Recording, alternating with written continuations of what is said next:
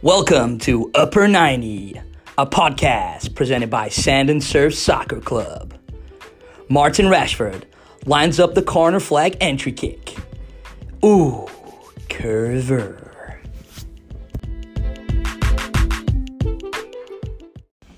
All right, guys, welcome to week 2 of the Upper 90 podcast presented by Sand and Surf Soccer Club. Your host, as always, Dan McCarthy. Joined this week again by Club Director Carl Dixon. What we're going with, Clubman? Uniform director this week. Uniform Director Sam Fairhurst. And joined by a couple of special guests this week. We have a couple of friends from the CFA San Clemente, Andy and Dallas. Welcome, gents. Welcome to the pod. Thank you. The traffic up here was fantastic, so we've really enjoyed it. Thanks for having us. That was Dallas, by the way. Andy, anything? Yeah, thanks for having us. Looking forward to having a bit of banter through this. Looking forward to all the topics we've got to discuss. Yeah, lots going on the whiteboard behind us. Lots to talk about. Might as well get straight into you guys, really. You know, we don't really have guests that often, so when we do, we want to make them feel welcome. So maybe give us a scope about CFA. Tell us about it. So the CFA is the club branch of Elite Soccer League, which is a recreational organization. We have recreational signature teams that we use. We kind of promote the Cal South signature model quite a bit. And then after they kind of progress through the recreation and the signature, we have the club branch, the club arm, which is California Football Academy. And there are, I know Andy would probably know more in terms of how many teams that we have coming in, but coming into 2019-2020, we'll probably have around 22 teams from 2011s through to our oldest team will be the 2001s, because obviously our 2000s are graduating out the program after National Cup. And so that's in San Clemente. You'll have those teams down in San Clemente, and then up in the South County area, we have a couple different branches of it. You'd have CFA Brazil and then CFA South County, and so kind of all over the place on those things, but we actually provide a lot of opportunities for those kids to move on from the signature and recreation into the club. But we'll get talking about how the challenges that we have down there in that area, just probably similar to you guys, the challenges that you face, up here in Manhattan. Yeah, it sounds like you guys got a lot going on. So when did CFA start? CFA kind of got going, Elite Soccer League really got going back in 2008, 2009. Our owner, he set up the recreation side of it, and more teams wanted to join it. And then what happened out of the recreation program was teams kind of outgrew the rec side, the signature side through Cal South, and we promoted them into the club side. And at the time we were competing in Co Soccer League. And then back in about 2013, we rebranded to CFA, brought in CFA San Clemente, and we've kind of grown organically through our recreation and signature program and brought on our paid staff and whatnot, and now competing in SCDSL. Fantastic. Was there like a particular reason that you started the club? Did you see something in the market there, or you just? I think a lot of it was just down in the South County area. There wasn't a lot of other recreational options besides AYSO, and so the owner found another way to have a competitive option that's not just in the AYSO model, but using the Cal South signature model. So that bridge between recreation and club, not a lot of people were using it at the time. Now you see it a little bit more, especially in our area. You see it a lot more people using it. Fullerton Rangers use the signature branch a lot. I even think LA Galaxy Orange County are using that. They have a particular model that they're using. But at the time, no one was really using it. But like as Andy said, as those teams would progress, a lot of the teams would want to just kind of stay together, or 8 or 9 kids on a team would want to stay together, and so we needed to provide a club option for them to graduate into. So it's interesting that how the organization was set up. It was definitely set up with recreation first in mind, and giving those kids, giving parents in the community another option in terms of just AYSO, and then moving them into the club. Identity and the club culture came later, so we kind of set a foundation in our community just with signature and recreation, and now we're having building the club portion of it. So there's kind of like a real structured pyramid thing. Can I jump in and ask you a question there? Yeah, I guess so. Why not? So do you guys use the rec program as like it's kind of like the younger ages and then they feed in, Or Yeah, do you that's have right. do you have any rec ages that are the same as your club ages? So our rec program, we have a recreation program that's this year will be the 2014s to 2011s, and then the signature program through Cal South that actually has teams from 2011 this year through to 2003s, I believe, this year. So there is a bit of crossover between our club age groups, our recreation, and our middle age group, which is the Cal South signature program. In San Clemente, we're now kind of really focusing in on the club side of everything. And then we have our recreation program, which will be the 14s to 11s, building them up, staying together, with the hope that they will come into the club and follow the CFA San Clemente kind of pathway into competitive soccer. So in the ages where there's like, let's say 2007s where you've got club teams and rec teams, the kids play both, or the kids choose one or the other?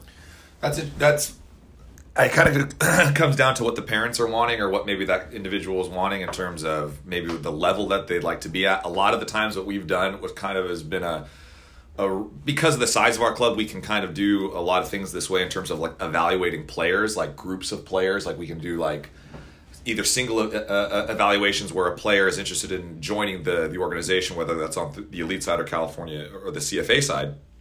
And so they come out to a training session and we actually, the coaches, do an evaluation on, hey, where the best fit for this player will be, whether that's on the recreation side or the signature side or coming into the club side. We even have ways where if maybe they're not really ready even for the recreation side, we have spring weekend camps that we do so that there's a place for them to go and learn, and that's obviously got a paid staff as well that's there. That's about a 90-minute to 2-hour thing that we do each Saturday through the spring, and in the summer obviously we put those as well. So we try to find a place that fits what the player is looking for, but also what the player is ready for, instead of just being like, hey, look, you're ready for club, and they're not ready for club, and we don't want to put that kind of pressure on anybody, and we just try to find the right place for them.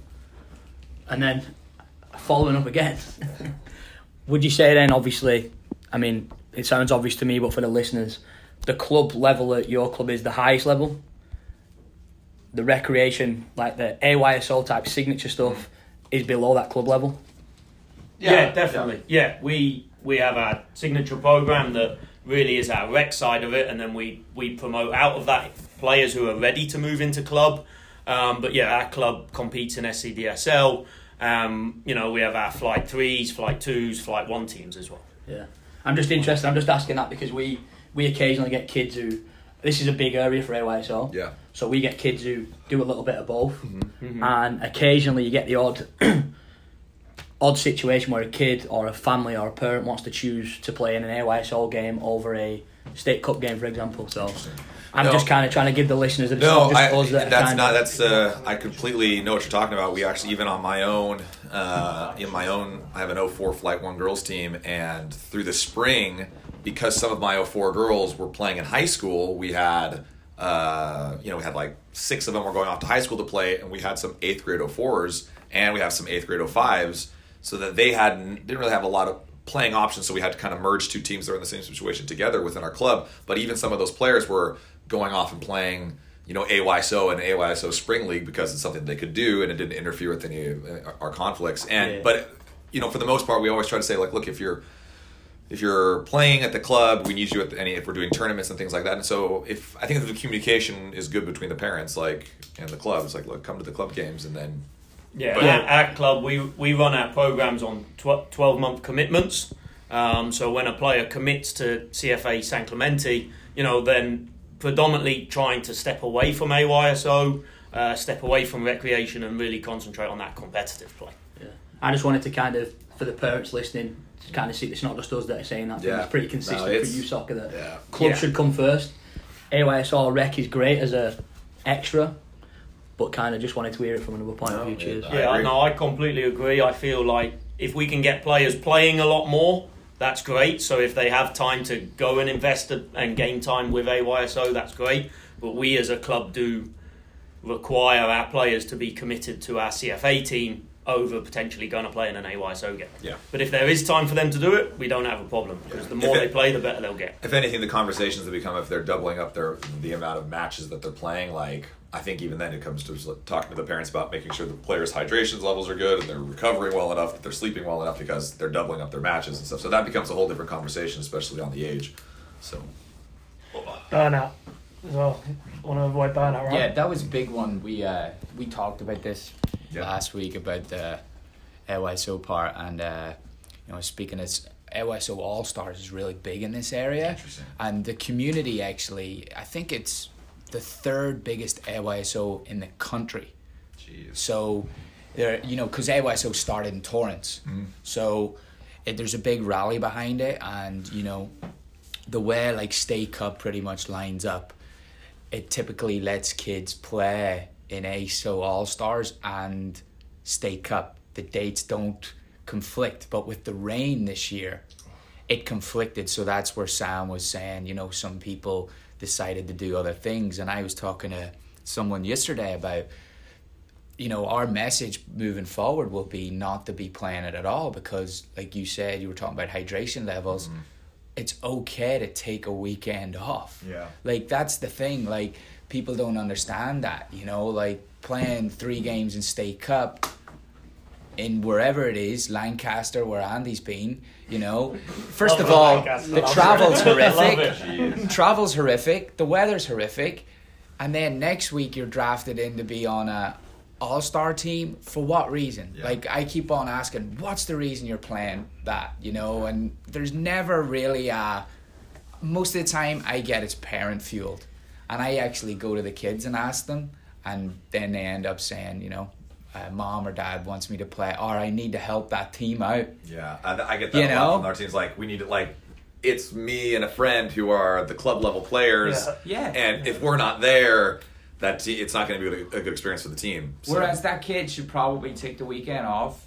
Him and his parents should go for lunch and hang out at the beach. And people. Yeah, be a kid. People wonder why there's so many knee injuries and hips and all that. So. Anyways, just jumping in. Welcome to the People wanted podcast. Thanks for coming. People wanted to hear the Irish accent. It was voted the most sexiest accent 2017 and 18, so just thought It's since been in Manhattan Beach. The world. Check the poll. It has since been revealed that all sources for that poll are fake. Now, just quickly, guys, before we move on I to actually posted it. before we move on to part 2, just quickly, maybe introduce, your roles within the club. Yep. Just quickly, Dallas, maybe go first. I've been with the organization of the club since about 2012, and varying things have kind of changed as I've progressed through it, from just being a head coach to certain age levels, and then now to my role as what we call a pathways director, where we have 3 different programs and 3 different pathways that we try to identify, players if they have an interest in either playing in college or maybe going to ODP or even on the professional aspect of it. So I use my network and contacts and also kind of my own experiences to help guide players through those things, and also come up with programs within those 3 pathways to help players achieve the goals that they want to achieve in terms of how far they'd like to go. Just next week, was it the 7th, we're going to have our another college recruitment meeting that I'll run, and we just kind of guide parents and players through what the recruiting process is, and kind of maybe some do's and don'ts, but also just really just crushing myths. There's a lot of misinformation out there in terms of that process. So that's part of one of the things that we do. I enjoy it. Fantastic. Pathway director, maybe another role for you, Sam. I applied for the kit manager, but they didn't. We've already got a good kit manager made up.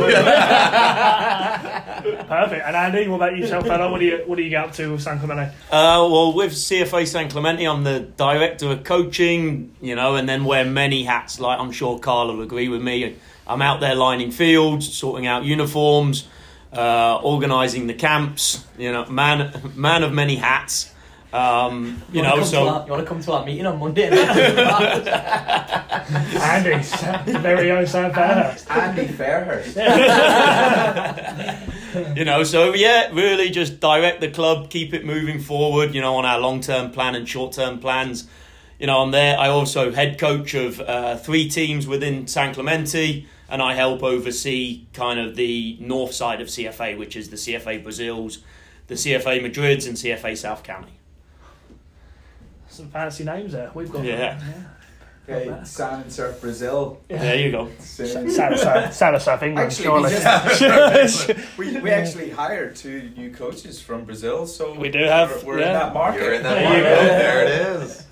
We don't want you poaching our Brazilian coaches. We'll get onto that later. But no, perfect. So actually follows on to our third part of part 1 here, the future of CFA. You kind of mentioned short-term plan, long-term plan. Maybe we can go straight to you, Andy. Do you have maybe like a 5-10 year plan, or maybe even a 3-year plan? Like, kind of, what is the future of CFA? What are you guys trying to achieve Yeah, in the near future? Very good question. In San Clemente, we are a community-based club. San Clemente's a small little town, the furthest city in in Orange County before you hit San Diego. And the families are very community-orientated, and so's the club. So our long-term plan is, we obviously want to build as a club, aim to always have 2 or 3 teams in every age group that's solid, that supports the community. Because in the past, people have left the community to go and seek out some of these bigger clubs in the Mission Viejo areas and whatnot. And there's no need now because, we run a really solid program. We want to provide a program that allows players to develop. Our ultimate goal is to help these players reach their goals. Maybe their goal is college, but one of the big things being a community club is these boys and girls really want to play for their high school. So through a really solid training plan, good coaching, good experiences, our aim is to develop our players to be able to make those programs. What's really interesting right now, San Clemente High School is in the Division I CIF final on Saturday, and the starting goalkeeper, I think there's 5 kids.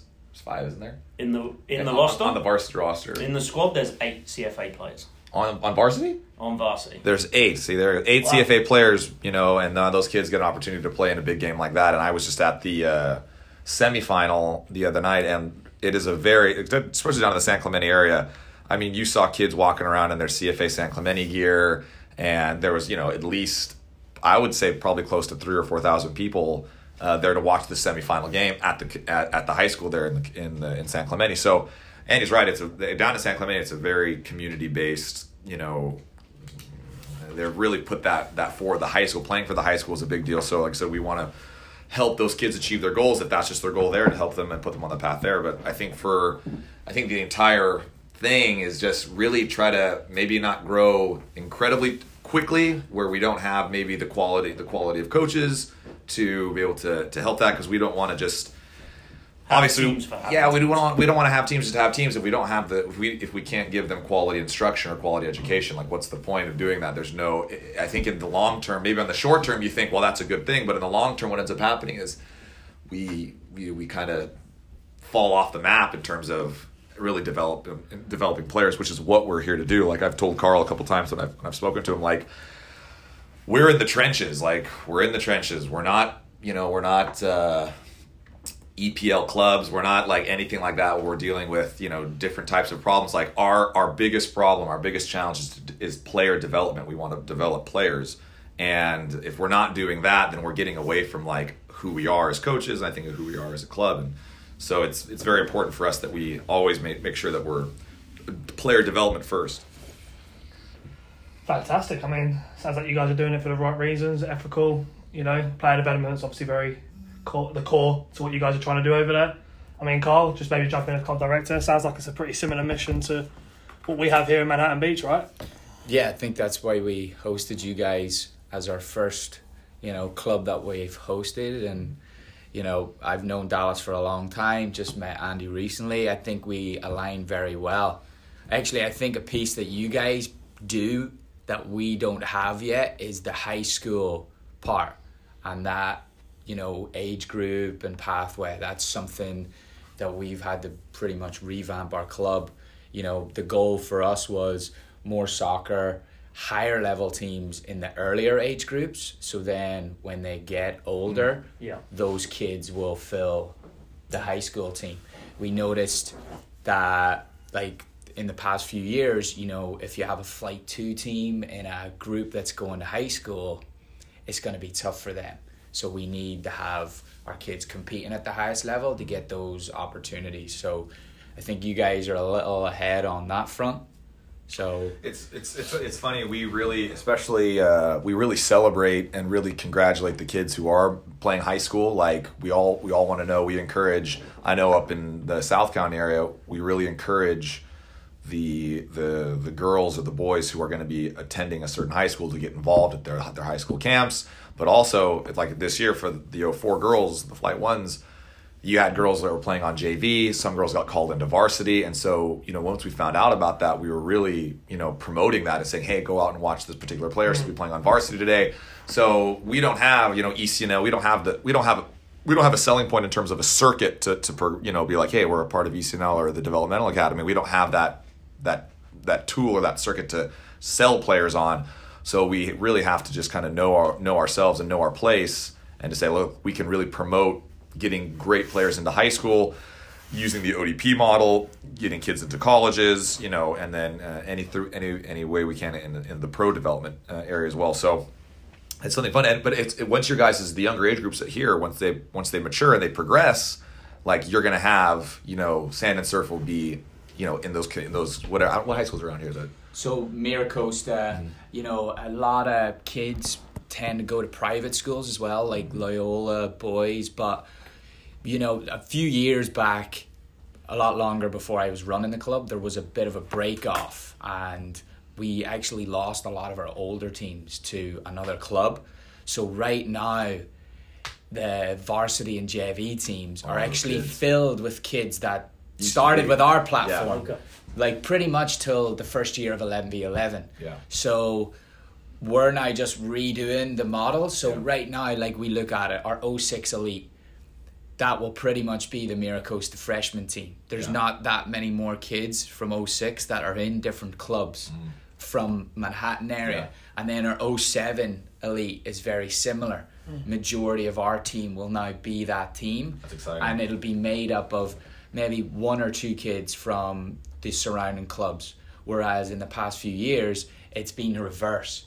It's been 80% of the other clubs and then one or two of ours. But we've seen with our GO4 this year, there was a number of girls made various teams, Redondo, El Segundo. Yeah. So honestly, I mean, just, and that's a working model. Like that's been a 3-4 year working model with a coach. But you see the fruit that comes from the work, but also in terms of like, because the situation. Our clubs kind of mirror each other in terms of just the size and what we have in terms of, like I said, the circuit. The circuit isn't what we're necessarily, promoting. We're promoting player development, and so we should celebrate. And social media, like congratulations to whoever for making this team, and like they got a game here and they've been playing well. Like those types of things really, it gives the players, the younger players, like something to kind of aim for and shoot for. And there's a lot of quality high school programs, and there's a lot of quality high school coaches, and it's an exciting time in a kid's life to play in those environments and play in front of their peers. And so we really, like I said, we really celebrate that with our kids. Yeah, sounds like you're very grounded with your goals. You know what you're good at. You know what your niche is, and you stick with that. You stick to your values. It's very easy to get sucked into other stuff. So let's niche or niche.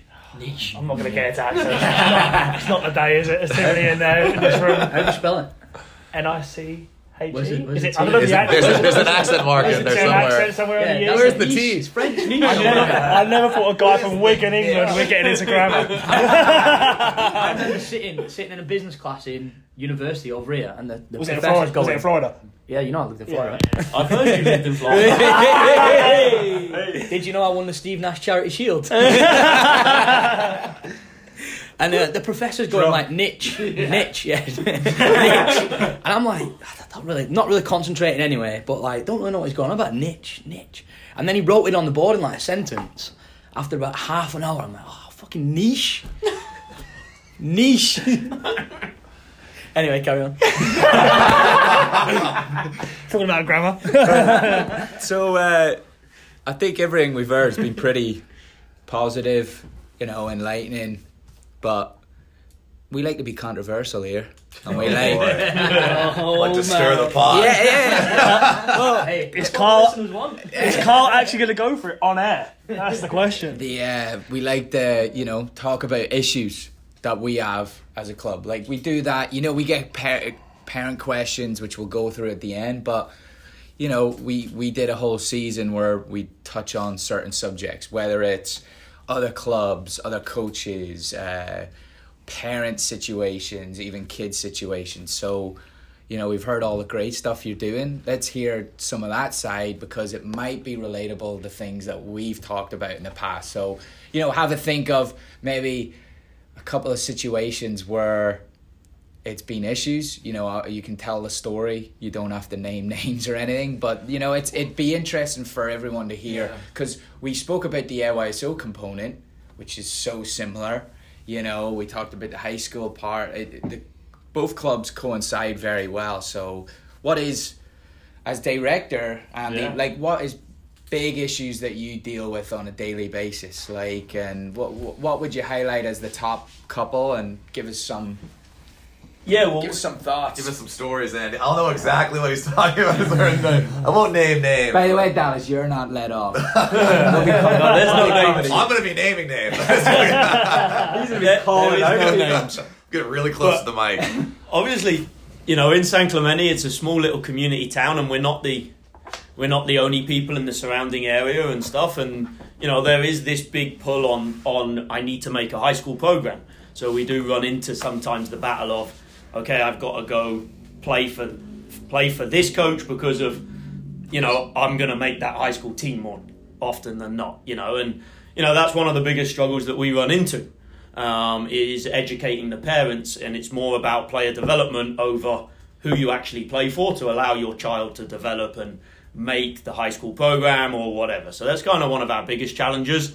Over the last couple of years, we've kind of nipped that in the butt a little bit, by the quality of the coaching that we've provided. But we still do run into those issues where we do lose players out of our program because they think that they need to be playing for that coach year round to suddenly make that coach's high school program. So something that I've seen kind of consistently, because we are a smaller club, and I feel like we're really streamlined a lot more now, more than ever. We've kind of cut away some of the fat in terms of, you know, some people moving on, some people choosing to move on, or some people just flat out leaving together.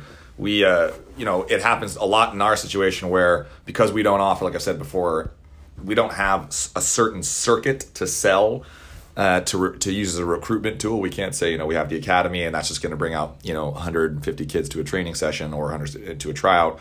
Or we have ECNL and we're going to get, you know, another 150 kids coming out.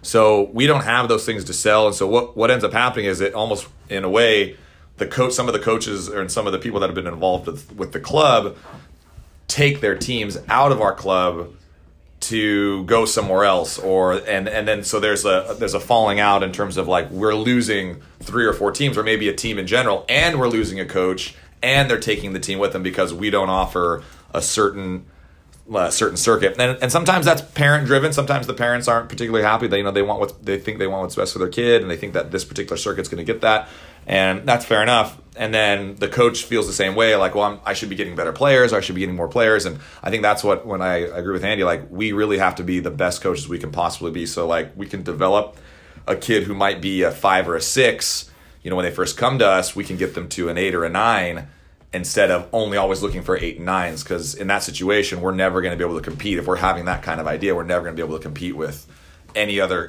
club, because we're always trying to get the best player all the time instead of creating the best player. I've often told Andy, it's like, we feel like we're the Southampton of South Orange County, because we just get... Texting over the table. What is a club in decline?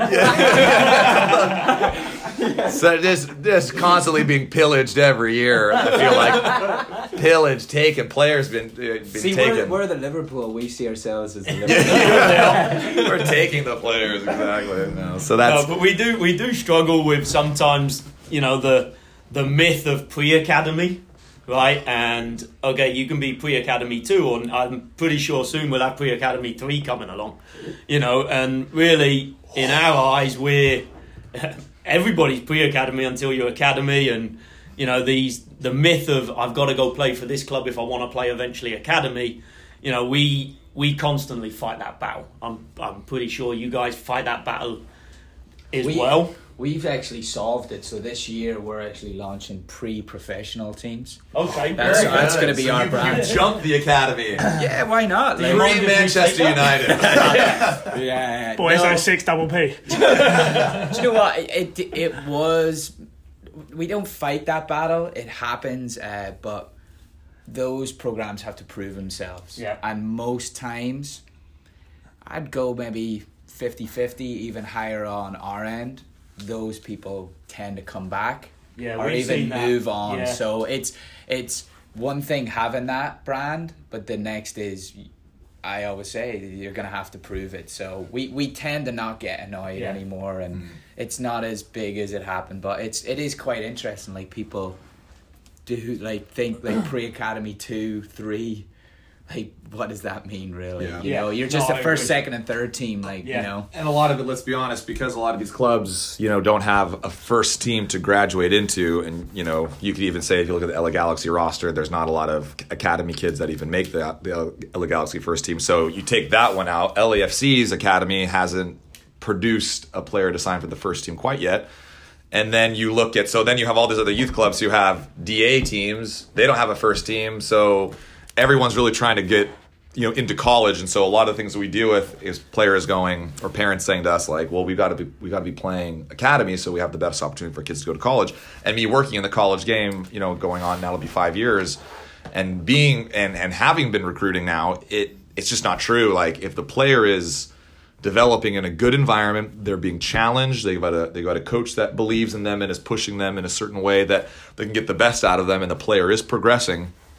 It doesn't really make a difference to us if the kid is just playing SC DeSalle Flight 1 or, playing Coast League Premier, Coast League Gold, whatever you could say. It doesn't make a difference to us as long as the player we feel, and I know this because I've talked a lot, Carl worked in the college game as well, it's just not true. We want to find good players wherever they are. So it's kind of become this vacuum of saying, well, if you want to play in college, you have to play for the academy. And if you want to play in college, you have to play for, on the girls' side, play on an elite level ECNL team. Like, that's the only way it's going to happen. Yeah. But what's interesting is that me working in that world, that just couldn't be further from the truth. Like, we'll go anywhere. College coaches will go anywhere to find talent. Like, if they feel like that particular player is good enough. There's a lot of academy kids that don't even get to go and play in college because either they don't have the grades or they're flat out not good enough for whatever school they're looking into going to. So it's kind of an interesting myth that gets thrown around a lot, is like, you have to be part of these elite circuits or you're not going to be able to progress after you leave home or after you graduate high school. And it's a lie. It's a lie. I mean, you can play academy and go to college. You can play Flight 1's SC DeSalle and go to college and play and have a good experience. So it's just about educating the parents as best that we can. Yeah, my advice to parents out there would be, if you are thinking of leaving your team, is to do your homework on who you're going to, right? And it's not about what badge your kid has on his shirt. It's about the quality of the coaching he's getting. So if your kid is in let's say a club like CFA, Sand and Surf, on a high-level team, but the main thing is, have you got a quality coach, right? That's really going to develop your kid, and that's what we provide. I know you guys have quality coaches as well, but make sure that your kid is always getting the best coaching possible, and it might not necessarily be at one of the big clubs. And the thing is, because of the situation, it forces us, because of our situation of what we are in Orange County and San Clemente, and what you guys have up here, is that for you to hold on to your players, you have got to be improving as a coach. You've got to be getting better every day as a coach. Your sessions have to be on point. You've got to be on point. You've got to present yourself well. You've got to just be a person that is trying to improve all the time. If you're not that way, you will not. You can't use any other tool besides who you are as a coach, and maybe how the club is streamlined with the certain programs that they have as a point to be like, this is why you should be here. Like, if you go anywhere else, you may not get as good as coaching. You might be a part of a bigger organization, and that's good and all for other situations. But if at the end of the day, it's your child or the kid that's there is going to have a relationship with the coach. It's not necessarily the circuit that's going to make the kid better if the coach can't explain or teach the player in a way that's going to help them in that circuit.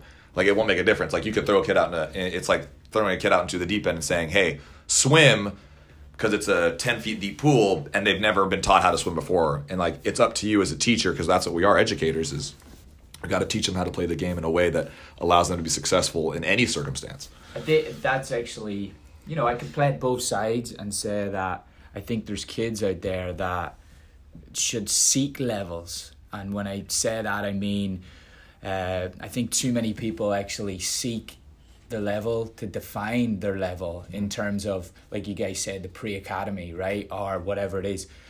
I would say there's kids out there at clubs that probably do need to be at some of those levels because they need to be with higher level competition, playing against competition. But I think it's too many times it's fueled on the other foot of people are trying to just define their kids' level by getting in. That sort of, you know what I mean? I think that's where, for us, if there's a chance for a kid to get on a higher level team, right? And, we respect that group and it's going to be good for them. We might push them on, We've said the same exact thing. We push players to academy, to ECNL, everything along the way. Even if we had a kid like in a, if we had an age group that didn't have a top level, like a Flight 2, and they've came to us and said, look, we've had this opportunity, even then, that's a scenario where the kid is seeking that level that he needs to progress in. But I think there's less of those instances and more of how do I get on if they're on a Flight 3 team, they're trying to get on a Flight 2 team. If they're on a Flight 2 team, they're trying to get on a Flight 1 team. If they're on a Flight 1 team, they're trying to get on a pre-academy 2 team, which what does that mean? And so, it's just interesting the ladder. But it seems like most of your issues just come from is it losing players pretty much? But that would be your, what about as a coach? Just quickly, give us an issue you've had recently, even like something that you hate or something that's annoyed you or made you angry. The rain and the field situations, he's complaining about the rain in California. That give guy. Us something else. Come on. We want some dirt. Come on. It's not all sunny in San Clemente all the time. It is. It's a little surf town, buddy. Do you not know Dallas's nickname? Hollywood. It's Hollywood, Dallas. Yeah. I even got dressed up for this. You'll see that I thought there was a camera. You'll see that later. This might be a good time to plug our suit sponsor with what Dallas is wearing. Have you been to the Black Tux? But you have to describe how I look in the tux. There's no camera. His photos will be uploaded soon. Sleek. Moves like a panther. Do we get an extra 10 cents every time we mention it? I reckon so, actually. There we go. I think, like I said, like the big challenges, like recently, have just been the tryout season that's going on right now in terms of, hot topic. I know, right? You're trying to prepare for National Cup or State Cup, and then you've got 6 or 7 kids that are looking to try out somewhere else, and that's a hard thing to deal with. But I think if you've built within your own individual team, if you built a good environment and a good culture, like, generally speaking, parents will be pretty happy, and the players will be pretty happy. And if you're competing at a Flight 1 level or you're competing in those levels, then people are generally happy. But it's just about, I think, when the tryout season comes along for a club that's not doesn't have those big circuits to deal with, we lose players a lot to those types of clubs or just to go try out those types of clubs because what's fueled by that's like, if I can just get on this team, this means my kid is good. Obviously, it means my kid is a good player, and maybe the player feels the same way. So, and then even on that other point, like, if our coaches feel, or maybe some certain coaches feel like, I'm not getting a certain amount of players out that are going to really change my team to make it take it to that next level, to maybe your low level Flight 1 team to a high level Flight 1 team. You're like, well, we got to do trials because I got to find better players. But I've always, and it's a constant battle where, yes, I understand you want to try to find better players, but at the same time, like, what are you doing as a coach to improve yourself? Like, we don't have tryouts for coaches. We don't do this coach that had a bad year, let's run a tryout for coaches and find better coaches. Right? We were thinking about more of a Hunger Games thing, kind of like a fight for the death, So it's important that, like I said, the coaching is very, very important. We want to improve as coaches so you can improve the players that maybe when they come to you, they aren't superstars, but then after 2 or 3 years, they are. And you're like, it's a good feeling to see that, and it's great to be a part of that as a coach to see that process happen. So, not a lot of dirt, but No. What was the question again? Dallas has been doing a lot of talking. Hey, we'll move on. It's professional today. Let's move. We'll get more out of him in We part gotta two. get this ad going. We gotta get this ad going for the. Have you been to the Black Tux? All right, guys, we're heading to part 2. Good part 1. I think we know everything about CFA San Clemente now, so hopefully we'll get a few scouting reports as well, see what we can get. But heading into part 2, guys. Speak soon. All right, guys, welcome back to part 2 of the Upper 90 podcast this week.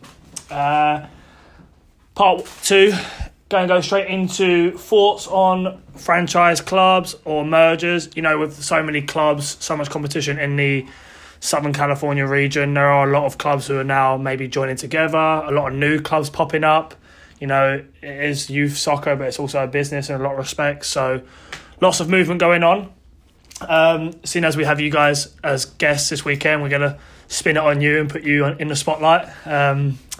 So what are your immediate thoughts? Let's maybe go more on the side of franchise clubs, you know, affiliations with professional clubs, you know, youth teams. What are your immediate thoughts on that? Is that something that you're a fan of, something you think is overrated, or, you know, just your immediate thoughts? Feel free to put a little bit of spice on the answers. You know? give the fans what they want. Carl's looking at us nodding, little throat thing like, yeah, it better be good. What I don't understand about the affiliation, and maybe it's because I'm not in the inner workings, is like I don't know what the point of it is. I don't know what just because a particular club, you know, joins a certain affiliation, what happens? Like in our area, West Coast Football Club, which had been in Mission Viejo for years, like massive club, very good teams. Had the tournament. the The boys tournament and was girls. on. They won- Everyone. It was like a West Coast Yeah, tournament. yep. Was the tournament? Exactly the West Coast Classic? It was the go-to was tournament in August. Yeah. And you know, their boys teams, like a lot of Division I players coming from those youth teams. They didn't have academy, still pumping out great players. Their girls teams on the ECNL side were doing very, very well. And then you know, the community, especially in our area, was shocked that they decided that, you know, to go with Surf. You know, Surf, I had heard a couple times, was always trying to get up into the Orange County area and had been reaching out and kind of putting out feelers. And so when it happened to be West Coast, you know, West Coast didn't have like an identity problem. West Coast wasn't struggling. So it was an interesting thing. I don't know if it was financially fueled or if it was, you know, maybe, who knows. But it wasn't like they were hurting for anything. So what I can't understand is in a particular merger like that, for instance, what was the overall benefit for the players itself? How long ago was that merger? When did that take place? It's like 12 a year ago, I think. Yeah, it wasn't that long ago. It was close. So I can't figure. It was at the end. I It can was tell- at the end of SCPSL season, wasn't it? I'll tell No. you probably Did why. they played as West Coast last year or played No, OC Surf? OC Surf.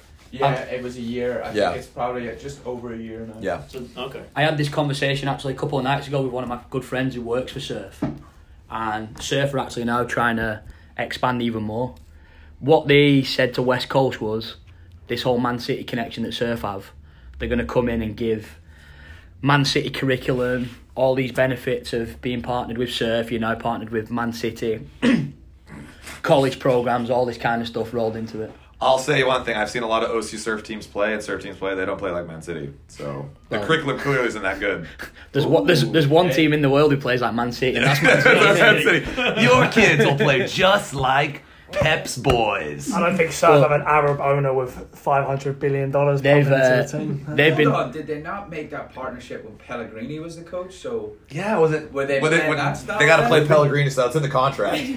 but I know that West Surf, Ham. Now it's West Ham. Wherever Pellegrini goes, they're like, "Yeah, we signed a contract Yeah. with Pellegrini." roll Just it give it to up to Big Andy Cowell. roll it out to the right back. Switch. Well, you guys, you know, are Southampton, so were you in close talks with Mark Hughes? Yeah. We have that gosh. secret black box. Yeah, no one's allowed in to see how we do our player scouting analytics or anything. What about Andy? What are you like being director? You know, and like you know, you're involved with CFA, who has a few different areas. Like, what is your thoughts on the big the big franchise mergers? It's the way everyone's going at the moment. Everybody seems to be jumping on, one of the Galaxy bandwagons or the Surf bandwagons, kind of, and using it as a recruiting tool, over concentrating on the player development side of it. There's obviously some positives that maybe come out of it. Good curriculums. You also get entry into Surf Cup. You get entry into Surf Cup. That's a big one. Cool. But don't you get entry anyway if your team's good enough? Yeah. It's about the connections, Andy, alright? Yeah. It's not what you know, it's who you know. Yeah, exactly. Wait, can we just quickly, Andy, Sam, was there not some news about Surf Cup changing affiliations? Didn't you mention that in a group text message the other day? That can't be that's knowledge. Yeah, come on, lad. Yeah. Put him in a tough spot there. You can't share it with us. No. It might help us. Offline. Sorry, folks. Maybe Look for another forward to this episode. information. Anyway, back onto you, Andy, just quickly. Andy, what were you saying about this? So,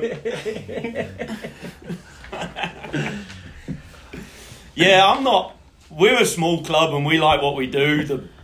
Some people go and do the franchise thing. If they're doing it for the right reasons, good for them. I don't know if the majority of clubs do it for the right reasons and they just use it as a recruitment tool.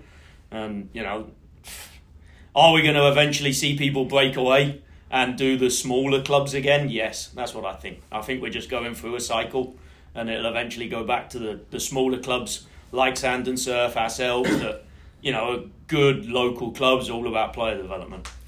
It's interesting, and you can see kind of how this switch is happening, where now even the MLS academies want to get out of the DA and do their own thing because the level of competition is like, so now they're all pooling, like the U19s at the MLS academy level only play U19 MLS academies. That's like, and I'm sure it's going to be down to the pipeline, whether it's next year in a couple of years, where it's going to be just MLS academies, or maybe like if you're a USL team that has an academy, maybe it's the professional team academies will play against themselves. Because if you go through some of these results, and certain teams that are giving up like 90 goals in 30 games, or how many games they play. I was looking at some of the standings and the results from the girls DA side, and there's one of the teams in our area, I don't know if it was Surf, I can't remember which age level, they had played 12 games or something like that, and they'd already given up 30 goals. And I'm just like, what are we... I'm not saying that's the indication of like, wow, they're giving goals, but if you're talking about like, this is the elite level of stuff, they shouldn't be giving up 35, 36 goals in half their season. I don't think that's in that amount of games. I don't know if that's necessarily a good thing, but that happens across the country in certain different types of academies. And so, again, does the affiliation help them? Does the affiliation help? No one really knows because, again, we're not in the meetings and we don't know what's going on. But I can tell you this, none of the coaches change. So the coaches that were there before, the coaches stayed the same. So, like, did the coaches magically get better when they start wearing a Surf badge or, whatever club it is, that badge? When that badge comes on, they're like, wow, we're magically better. We got better just by wearing a shirt. And so it's an interesting... It's kind of an interesting thing, but again, we're not in those things, but I know that the coaches don't change. So the training sessions don't change, and I don't care what curriculum you're getting. Some of the results aren't showing that the curriculum is helping. And if you look at some of the players in terms of going into college, they're like, hey, we're sending all these kids to college. We're looking at the people we're getting to college. Like maybe that's a better indicator that the curriculum's working, or maybe that's a better indicator, but I don't know. I'll tell you what does change: egos. No. But we'll get into that later. I'll jump in on the franchise part. 2 parts, right? For Surf, it's brilliant for them. Oh, absolutely. It's a great money maker, right? I think for the whatever club it is, that smaller club that are making that jump to be, whatever it is, Surf Yorba Linda or Paddy Adores, I think personally, for the guys that are making that deal, they're lazy, they lack vision, and they probably shouldn't be directors of organizations. At the end of the day, they've got a job, they've got a club, and it's their job to implement a curriculum, right? If that's what you are, a true coach starting out, which most directors are, and then you take that manager role, I think they're basically looking out of actually putting in the hard work that it takes. I built a curriculum which took over a year of work behind the scenes. I built a structure as well, and a club that would be very similar to us, and a guy who gives us a lot of preps, and we do too, is Tudela FC, the girls' club. You can clearly see they have like a methodology and a way of playing and a style, and I know he's been approached by many organizations of being, whatever it is. Yeah. And why? It's working for him. But because he put the hard work in, he's put a structure in. And I think most of the time, it goes back to, I think these directors are lazy. They're not willing to get in the trenches. They're not willing to develop their coaches. They're not willing to put a curriculum together. Maybe they don't even know how to do that either. That's the other thing. And they're happy enough to, get Chelsea's curriculum, which we all know is, or whatever Constantly it is. changing. but I think, Just like the managers.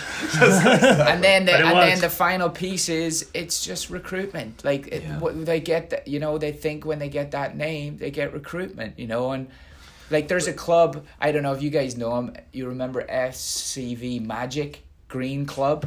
Sounds like a basketball So they're based right beside Real SoCal, Santa Clarita Valley. Good little club, small club. Always seem to have like decent level teams, and then they changed to Real SoCal SGV or whatever it is, and it's just, I asked the director, I was like, why did you guys do that? And his answer was, because Real SoCal were recruiting our players. But I kind of replied to them and said, well, look, Real SoCal have a development academy and probably do have higher level teams than yours.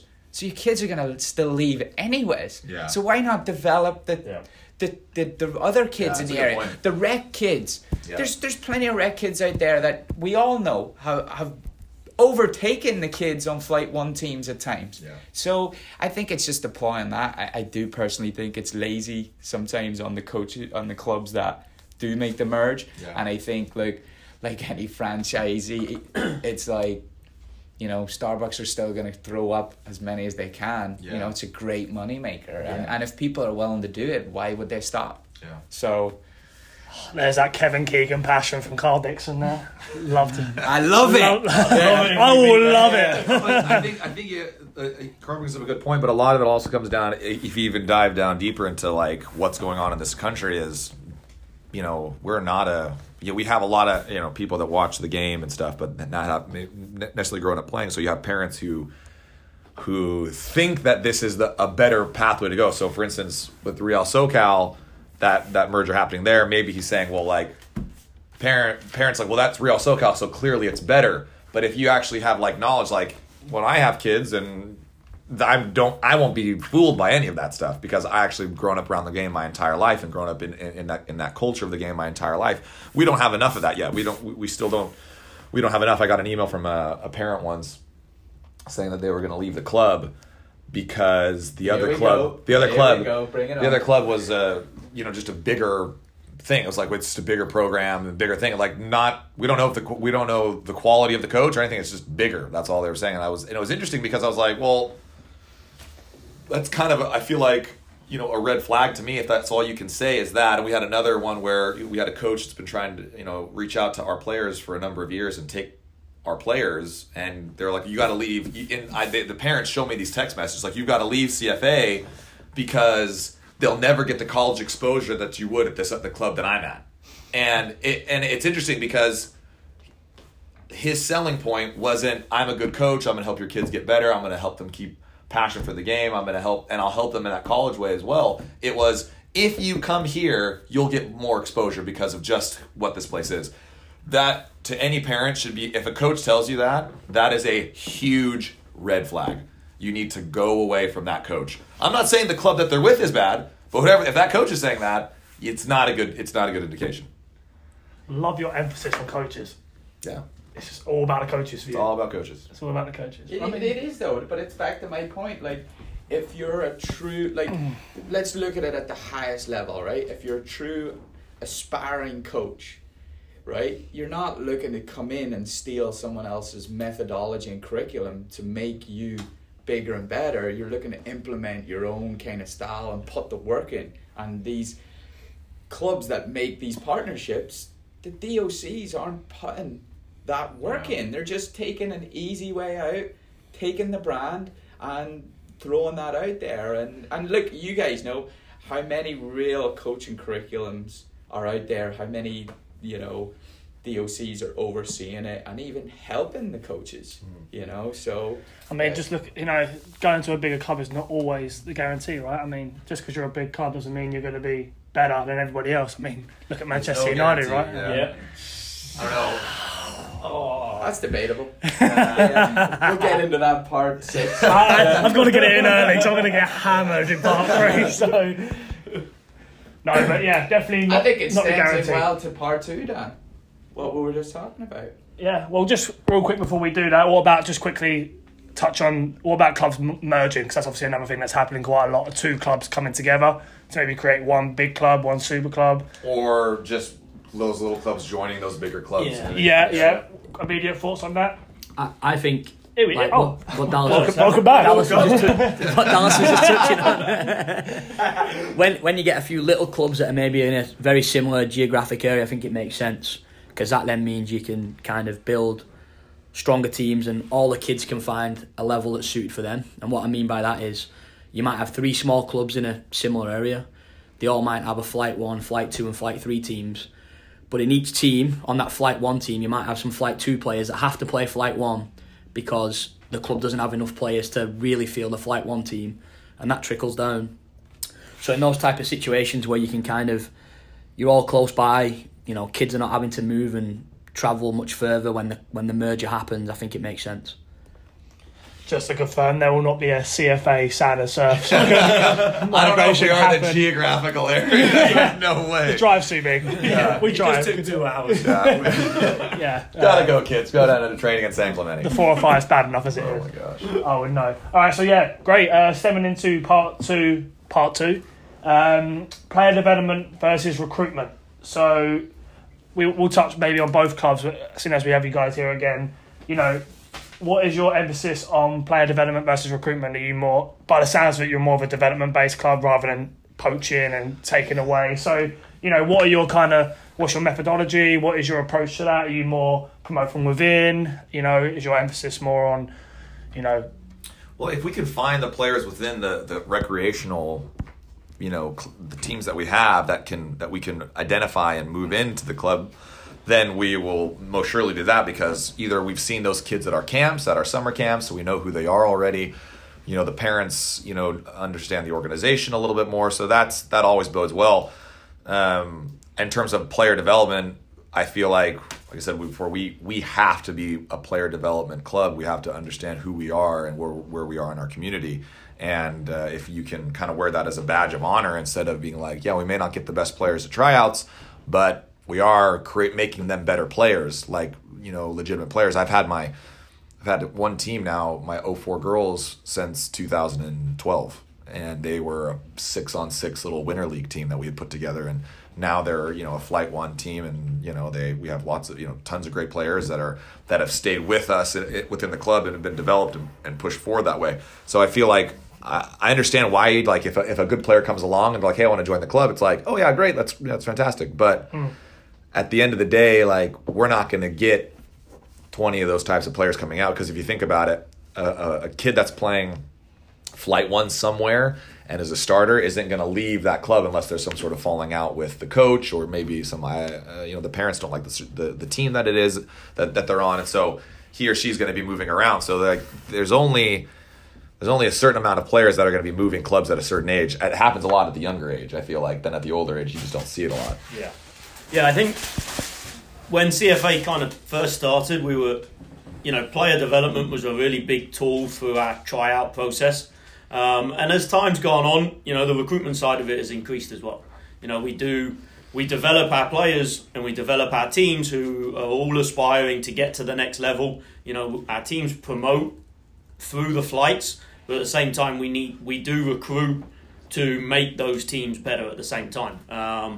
But once a kid is within our club, we're all about his player development. And that's one of the reasons why our recruitment is a lot of the time is done by our parents for us, because they've seen the progression of their kids, and that spreads through word of mouth in the community, and then more players come to our tryouts. We don't force our coaches to go out and recruit, sit on an AYSO field and pick out all the best players, or go to another club game and sit on sidelines like we do know some clubs do, and start, touting the parents and whatnot about coming out and stuff like that. We do allow our coaches' ability to recruit, and it's a lot by word of mouth. Recruitment's huge in this area though, and it gets frustrating even when we've had teams come and scrimmage us, and then you leave, and then you got that coach in the car park talking to your players. Come on, mate, we've invited you down for a scrimmage, and you're out here trying to recruit our players. And the only reason you're recruiting our players is because we've developed them. It's interesting. You said recruitment's big in this. I think it's huge in the US, and it's a byproduct of a lot of US sports. Yeah. I think there is an obsession about recruitment where in our sport there should be an obsession about coaching. Yeah. And I would probably, Dallas, you could probably speak about this. I obviously coached in college. The college that I coached at, we just recruited 28-year-old Europeans to win trophies. Yeah. It's a bit harsh, isn't it? So, but in the college game, a lot of it is actually about recruitment. Yeah. You're working with older players that are pretty much, they're defined. You're just adding tweaks here and there, but a lot of it's about recruitment, and I think too much of that flows into the youth game here. Yeah. Coaches are too, one-track mind about recruitment instead of develop the kids you have. Yeah. Develop the 7th kid on your team, and stop worrying about recruiting one kid that define your season, or whether it's 1 or 3. So we are I am huge about that behind the scenes of progression within the levels. I do think most of the time when you're clubs like us, you'll get the runaround as well if you're trying to recruit that player. Exactly. So to me, it's a waste of time where you could be, as a coach, developing your skill and setting up a session that hopefully affects number 10, 11, 12. Yeah, I think out here... Isn't there a problem here that there's coaches that are recruiters, not coaches? Yeah. They're glorified manager, Premier League manager, you know what I mean? But working in the youth system where it should be an obsession about coaching. It's how do we get that kid? Although we would love him, it's we got Johnny here who's been in our program 2 years. He loves the club. His parents are great. He lives in the area. Let's just develop him more.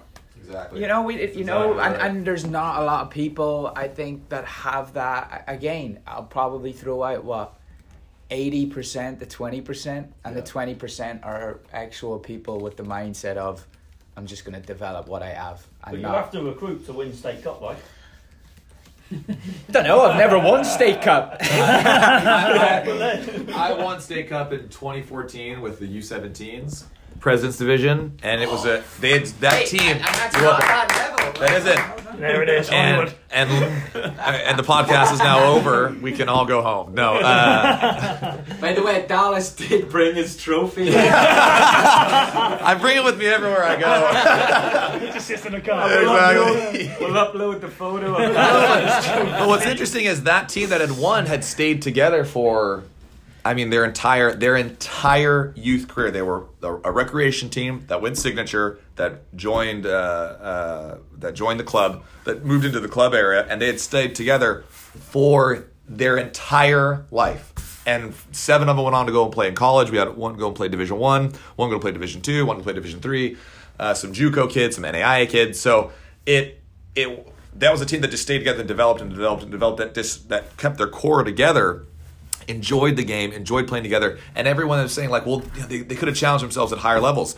Well, as a coach, you can manipulate that environment by saying, well, we're going to do this particular tournament at this particular level of that tournament. And so that is the environment that you can that wrinkle you can put into their season, saying, look, yeah, we might be playing Coast League Premier, and that's a very good level, but we're also going to go and do Surf Cup, and we're going to play at the highest level in Surf Cup. So you're still exposing them to the higher levels of the game or a higher circuit while maintaining the core group together instead of breaking everybody off. Congrats on that state cup. It was 2014. I just want to share it. So you're that coach in the parking lot with the trophy recruiting kids. Like, this is what you could do. Have you ever seen a trophy this size? And we even got to the regional final, so it was a good year. Anything else you And I got married that year. Hey! So success on and off the field. Look at this guy. Hey, best year of his life. Best year of my And not life. because he got married. Brilliant. Well, little insight into maybe Dallas's ego there, but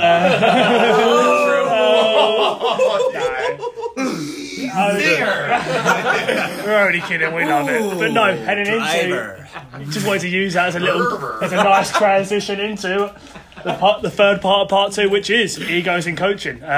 We used Dallas as a scapegoat there, but we're only playing. We're just trying to get it to be a little bit more controversial, so maybe we'll get something out of him now. But no, so egos in coaching. You know, it's obvious with the trophies, the development and recruitment, the levels that people play at, the tournaments.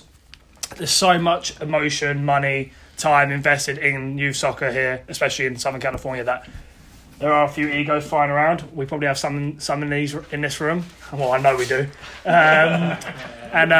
You know, it's obvious, it happens. Anybody that maybe denies that they have an ego definitely has an ego. So kind of want to get into that, your experiences of people who have egos. Maybe you could be honest enough to say that, you know, you may have an ego yourself and why you have that, but they are You don't have an ego if you admit you have an ego, then. That's the real thing. Yeah. Oh. So, Sam, let's get you back involved, buddy. Egos in coaching. Maybe you can go into a little more sideline behaviour, things that you've seen at tournaments, self-promotion from coaches. I think we have to give you a bit of credit for coming up to these topics because they kind of all flow into each other this week. Well done. Hey, I think this is the first time as host he's actually done his job. Hey, It's definitely the first week I've got some credit for putting this on to another podcast. he's sweating after we put an application out for. I know. a new Look, host. there's a reason why Dallas came and Andy came. We're trialing new hosts. I think Sam's panicking. Dallas's ego, though, is just too much. He's looking Too at big. Sam's panicking. He's looking at my laptop and seen an email from ESPN about heading over there to host. So go on, Sam. We'll get you back on it. We'll save the praise for me for later. Yeah, I think when we do see coaches with egos, I think part of it comes from those are the coaches who do all the recruiting and they try and get all the best players and they try and go and win State Cup, and it is basically just to feed their own ego. You know, they go home at night and they've won a trophy and it's about them and they're not really interested in developing the kids. And I think we see it way too much. I think we could all go to the field. Well, we're all going to be at the field this weekend and we'll be able to point out within 5 minutes the coaches that have got an ego, coaches that don't, and you can usually tell that those like couple of minutes before you kick off a game, you're done with your warm-up, the referee's checked everyone in, you're starting lineups on the pitch and you look over to the other coach and you go to shake his hand and, you know, good luck and, you know, where you from and how's your team, and you get nothing. And when you do go over and shake hands, it's literally just a cold handshake. Yeah, good luck, coach, and that's pretty much it. And I think those are the ones who are kind of too into it. And the reason they're too into it is because like they've got to get the win. They've got to win the trophy. Got to get the dub. Yeah. They've got to get the got soccer points. Something we talked about last week. We talked about that last week. We did. God, soccer There's a few parents who listen who do sit in the car ride to Norco and just get on the got soccer. No, they're ranked this. We're ranked. Yeah. Oh my gosh. I actually had it recently with my 06s going into State Cup this weekend. Apparently we're playing a very top got soccer ranked team. So it should be interesting. Andy, as club director, maybe you see more than many few egos in the meetings that you've been in or even on the sidelines coaching at the... Yeah, there's certainly a lot of egos out there, kind of what Sam was touching on, you know, those coaches that are just all about the win, you know, and you see them even taking home the trophy on their own after the game. Right, come on, mate, well, you're putting that on your mantelpiece. There's, you know, but then at the same time, there is a lot of good guys out there as well. A few of them sat around this table that, you know, are there for the right reasons. You know, and I think the guys who are there for the wrong reasons, either the paycheck, because obviously the pay-to-play model, right, are there to put some wins on their CV for themselves. You know, they're in it for the wrong reasons, for definite. You know, me personally, you know, I go into the game. I like to have a bit of banter with the other coach before the game, during the game, even after the game. And, you know, even have, you know, a little bit of fun with the kids along the way during the game as well. I think that leads to their best development. But there's certainly some guys out there who are treating it like they're coaching within the EPL. And, you know, that's not right for the young kids, really. Yeah, false potential, false hope. I think it's something that, as I've grown as a coach, is just kind of recognize the environment that I'm in. I'm not an EPL coach. My players aren't a part of an EPL team or an MLS team or Bundesliga or whatever. And you know, once you know the environment that you're in, and I know I mentioned this to Carl and I mentioned to Andy a lot, and we've said it here, is like, we're just in the trenches, man. We're on the freaking front lines, and there is no room for anyone that brings their ego into this situation where they're like, well, I've done this, and look what I've done this, and I'm on this, and my players do this thing and this. They like, honestly, they are in it for themselves. They feel like they're the general of all the foot soldiers, and it's just it's not appropriate. It doesn't link us together as coaches. It doesn't link, regardless of what club you are, the culture of this game in our nation, in our country. Where, you know, I'm not Pep, and I've seen a lot of coaches on the youth level who think that they are, who act like that, or even worse, they try to implement philosophies or ways of playing that their particular kids, you know, aren't able to do because of maybe how they're developing or their age level. And so then that coach gets upset because, you know, they lose, and he's upset because he's trying to do something that the kids aren't able to do or able to execute at a level that he or she deems as appropriate or good enough. And so you end up hurting the confidence of the child. You end up hurting and you end up looking, especially as coaches on the outside, when we see that, you know, it doesn't look good for you. So again, recognize that, you know, recognition of who you are and what your club is and everything. And even I don't care if you're a part of a DA or an ECNL, like, it's still the front lines. Like, until you sign that contract, Manchester United, you know, EPL contract or anywhere like those contracts, you are on the front lines. I don't care what it is, the front lines of development. And we don't need to, you don't need to throw your ego around or like, oh, look, I coach for this particular club. Like, I don't care at all. Like, I want to watch your sessions. I want to see how your kids are developing. I want to watch how your players are developing. I want to talk to the parents and say, like, is he a good coach or is she a good coach? And, you know, that's important to me. And so, yeah, the ego is definitely a harmful thing. So if you're thinking about reaching out to be a club soccer coach, definitely meet Dallas before and he can give you the lowdown on how far in the trenches we are as coaches. He knows it. He has it all. I have the gray hairs to prove it. Well, not yet, but. So I'm going to play devil's advocate here, and I would like to get a debate going, right? Because I've got my own theory. Personally, being a sports person, I think an ego is actually needed, and it can be portrayed in two ways. So, for me, like, I'll just give you a funny example, right? I'm getting ready to go out with dinner with my wife, and I look in the mirror and I go, geez, I look good tonight. And she laughs and she'll be like, you love yourself. And I'm like, yeah, but it's not doing any harm to anyone else. And it's an air of confidence. And I think you need an ego in sports and business and to be successful at some point. Like, it's about confidence. You know, if I'm a coach and I'm going to a game at the weekend, I'm saying to my kids, you're going to be successful today, right? Does that mean that, you know, I'm being an egotistical coach and think we're the best? Or am I trying to pump them up and make them feel good? So I think it can be portrayed both ways. Like, Dallas, you play at a pretty high level, you know. Did you feel like when you were walking out on the pitch that you were better than other players? Of course you did. You wouldn't play sports. Were you the best player in the trench? I was the best player in the trenches, no, but... No, but Jason is the best player when he joins in. Yeah. But you would have to have that. Yeah. You wouldn't compete in sport if you didn't think you could win, right? And you need that. Like, I think you need that side of it. Like, you look at the highest level coaches and you've seen egos work and not work.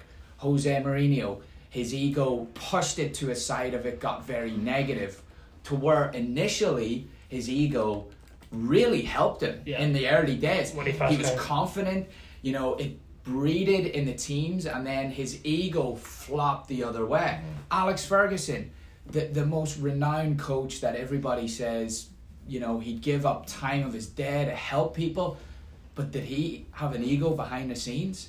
Of course he did. He would have knew that he was the best and wanted his team to be the best. I think it can help, and then I think it can hurt. And I think people that push out there and go, I don't have an ego, I actually think they actually have a huge ego, and they're affecting people in a negative way. But to counter that, the point you make is, we got to understand where we are. I understand where what's working at the highest point of that level, because you're dealing with people, you're dealing with players who are making a certain amount of money that's, you know, astronomical, and you're dealing with a bunch of alphas. I don't care what it is, whether it's in the NWSL, the women's national team, UCLA, MLS. Like, it doesn't. You're dealing with the highest level of players who, I agree, who have confidence themselves, who can build. We're talking about kids who are learning the game or just now progressing and finding their way and their own identity within it. Your own ego, I agree. You want to present your particular product in a way that is that shows that there's progression. But if I go tell my players, like, you need to win today, I'm already setting them up to fail unless I can say it in a way or present it in a way and say, look, we may win, we may lose, but there's going to be successes today that we're going to focus on. And if we do this, this, and this, it's going to be a positive day, win or lose. Then the kid, that's a real teaching environment where the child's like, I'm not afraid to make a mistake, because even the result, yes, we may lose the game, but even the result isn't indicative to what I'm experiencing or what I'm learning. And if we win, the kid also knows not to get too high. Like, wow, we won. I must be a great player, or I must be really good. Or the coach needs to be on that same way, is saying, like, I need to take positives. I need to take winning or wins from every situation. And I think that then you can kind of almost feed your ego in a way of saying, in a healthy way, saying, wow, like, they're developing so well. Our sessions are really linking together. Like, let's continue going this direction. At the highest level of the game, I completely agree when it's like... But it flows down, right? Yeah. Here's the example. I'd probably say about 6 years ago, I can even remember it distinctively in this club with certain coaches. There was a whole demeanour about sit on the sideline, let the kids play, don't talk, right? And that stemmed from what was happening in the professional game. Like, I've given the example a few times. Avram Grant, giving it the Avram Grant. Chelsea legend. He sat in the stands with the notepad, you know, like that. And then now what you're seeing is managers on the sideline, passionate, energy, and it's working, right? And I think that's where ego can be pushed into the game and help it. That side of confidence and that side of inspiring people. I think you actually, as a coach, need to have a certain ego in sports to help push you on to be successful, which will then be a byproduct of making, even if it's 6-year-old girls, feel good about themselves. No, I agree. I feel like the sincerity that you feel for helping an individual get better, that is the biggest self-confidence for me. Like, watching a player improve and get better and see them achieve success, whether, I don't know what it is, it could be the most micro success or the biggest success. That, for me, as a coach, does feed my own self-confidence, because I've witnessed that. I've been a part of that and helped them in some sort of way. I may have not done all the work, but I've definitely helped them along the way. That's a huge boost in your own. As a coach, that's why I love coaching, is because watching others succeed and not only that, building relationships with those kids, and that when they do grow and become the players that they are. Like, I still have kids now today that reach out to me that have graduated, you know, back in 2015, that are like, hey, coach, like, I'm in town. Like, can we get you know, lunch? And I'm like, this is fantastic, because I've been able to be a part of their life, and they've affected my own life. So I think ego's like, and that does, like I said, feed your ego, like, but in a way that's really constructive. Yeah, really I constructive. think you said it, positive and sincere. Yeah. And that's the side I think, you know, I would like to say most people listening to this and who know me is you see a sincere side of me and how I talk, right? Whereas, but I would still say very openly, I do have an ego. I like myself. I'm confident. I'm not afraid to agree or disagree. And that's the sincere side of me. Whereas you flip it to the dark side and there's people out there that have these massive egos of negativity and it's flowing into the kids they're working with and the people they're around. But you see that too much in the youth game out here where people's egos get in the way of the kids' development, right? Like they come across all confident in themselves, and then suddenly the team starts to experience negativity, and then their ego takes over, and they start screaming at the kids, shouting at the kids, berating them after the game. Like that's the coach's ego getting in the way of the players. Yeah. I just think it's just it's an interesting debate. It's, you know, I think there's a sincere side and then there's a very negative side, you know, and the line is very thin. Yeah, it is, and it's hard to get right actually as a coach and a person. You know, I think people are always, and look, we relate everything to professional, right? But it's what we're trying to take pieces and learn from that. And I just think you're starting to see in our game now at the highest level, those coaches that are more sincere, confident, ambitious are now being even more successful than the other side. So that's all, folks. That's all I've got. Unless anyone wants to, Sam, you want to jump in and argue with me? I don't mind a 10-minute argument. Let's throw it out there to the listeners.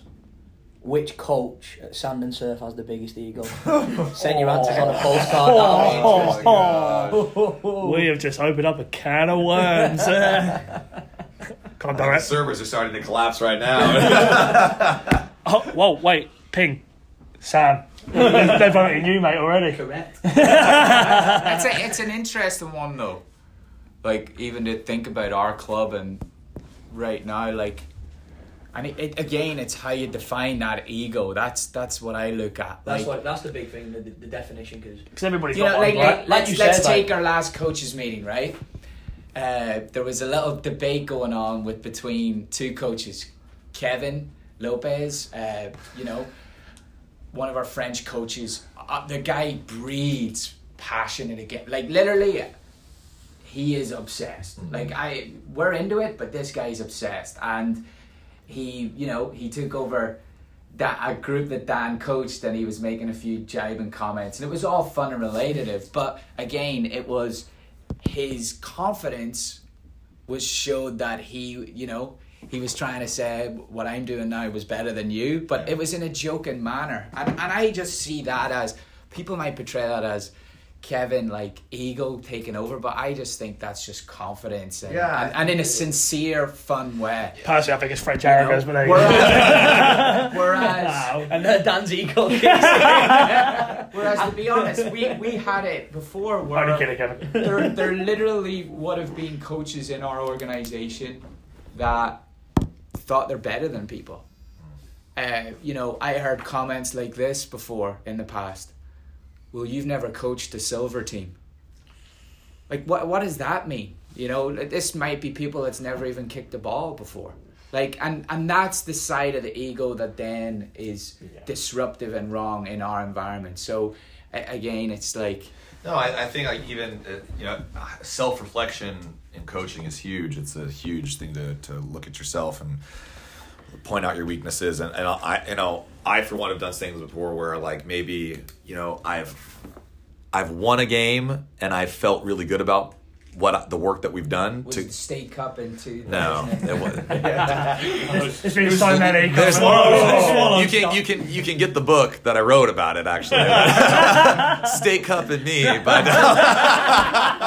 Dallas Hollywood. There's a photo of Dallas in his bed with a State Cup. I've got a turtleneck on and a pipe and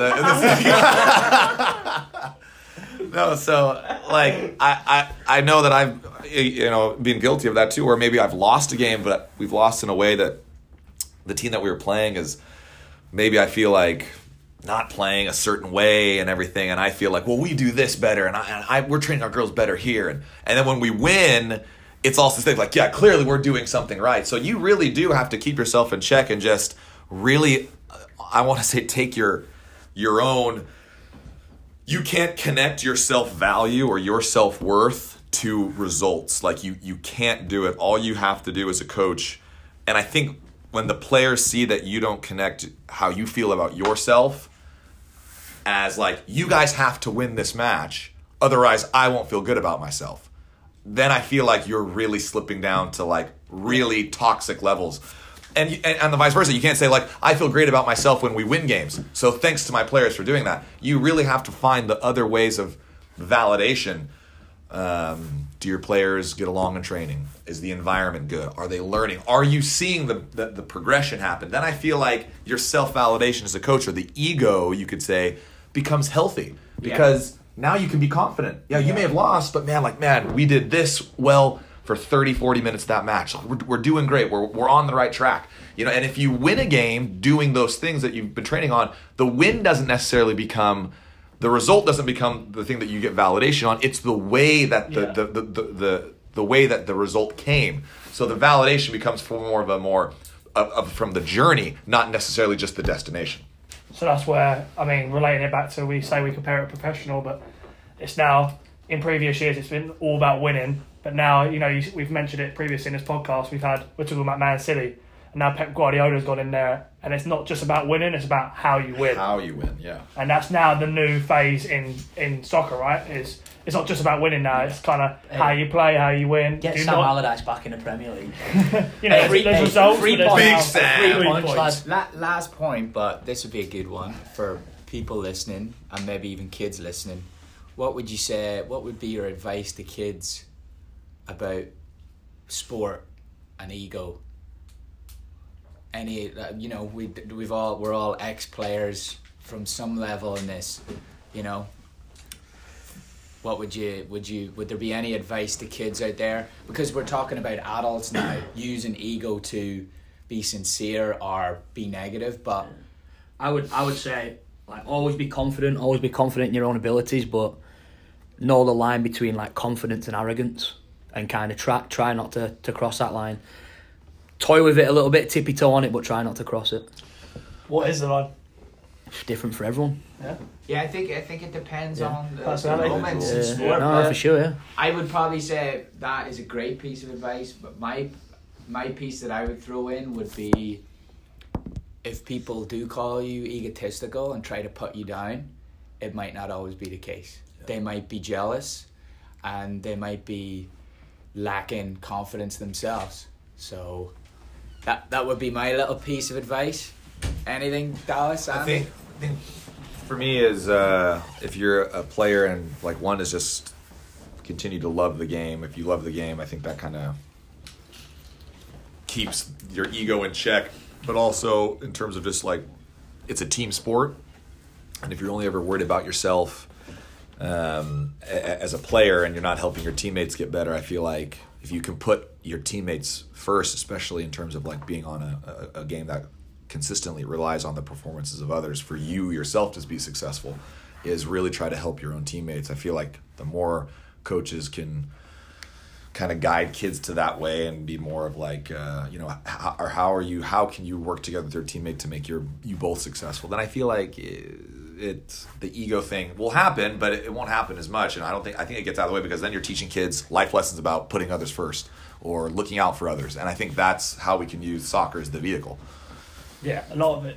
Sorry, go ahead, Andy. Go on. Just on my part of it, I feel confidence obviously is a huge part for a player, but my advice to any kid who is within our club or plays for me or even plays for another is to not fear failure, right? Because we're going to fail at things, and that's okay. As long as we're learning from the failures and it's not affecting us in a negative way, be confident to always try new things, embrace new things, and then obviously work hard at the skills you're trying to develop, and know that you're going to fail at first, but with hard work, you'll get better and better. So don't fear failure at all. Good one. So you either or you win, or you learn. Did you not steal that from Conor McGregor's coach? Yeah, he wrote a book titled that. Oh, because I read that book, right? I borrowed you it. Nah. I don't even know his name. You should have cut it. McCarthy doesn't say much when he does. Yeah. Anyway, anything else? Part 2? Anything? Steve, welcome to the pod. We'll get you involved in part 3. All right, guys. Good part 2. Nice long one for you listeners. We'll get into part 3 shortly. All right, guys. Final part of the pod this week. Episode 2 with the guys from CFA San Clemente. We had a lot of questions sent in this week, which was great. Thank you for that, guys. We have whittled it down to 3. We have 2 excellent questions and 1 nice funny one sent in for another surprise guest that has entered the room. We'll get to that a little bit later. Seeing as we had the guys from CFA, there was a question that came in about your club, so we'll go ahead and do that one first. So, ask CFA what style of play they teach. Is it different from the sand and surf play out of the back approach? If so, why? What influences do you draw from as a club? Do they define their own curriculum, or do they try to follow what US Soccer is trying to propose for youth development? So 3-4-part question here. One question or 5.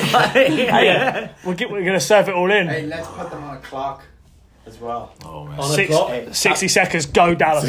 We just like to get it forward and he's and win games of soccer, really. Yeah, get the ball across the line. So we just practiced like striking the ball for distance and then getting the fast kick up front. 60 yards. Really good that is. No, all honestly, I'll let Dallas go into the phases of the game and our curriculum and stuff. Dallas put it together for the club, and it's getting implemented, and it's helping us a lot. We'll add that Dallas is currently looking at the sand and surf curriculum, so if you know anything good, it's definitely from our club. But go ahead, Dallas. I just saw him text and said, "Hey, we need to edit our curriculum."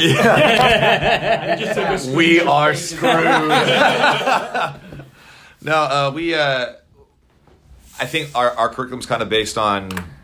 Obviously we want our players to encourage them to have the ball and find solutions with the ball, but I think you can boil it down to just, can the players make the right decisions by reading the opposition and find a way to be successful in getting higher up the field using whatever means necessary? Like, in terms, like, if they're playing out of the back and they're high pressuring us, like, can our players solve the problem? If that means they can connect through, then great. If that means they have to go up and over the top, then great. But it's really being an approach about the players solving the problems and us giving the tools to solve those problems. So, you've seen the games where kids are being high pressed out of the back and they can't get out of the back and they end up losing a game, 6 or 7-0, not because the other team is better, but because just where they're losing the ball in proximity to the goal. So can the players problem solve using the right technique is kind of what we base our entire curriculum on.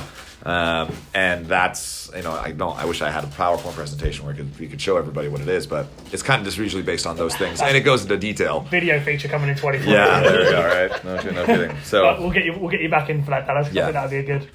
For that, they probably want. And just quick then, seeing as Dallas has answered the main of it, do you, as a club director, draw influence or inspiration from any other clubs or US Soccer or any other outside entities?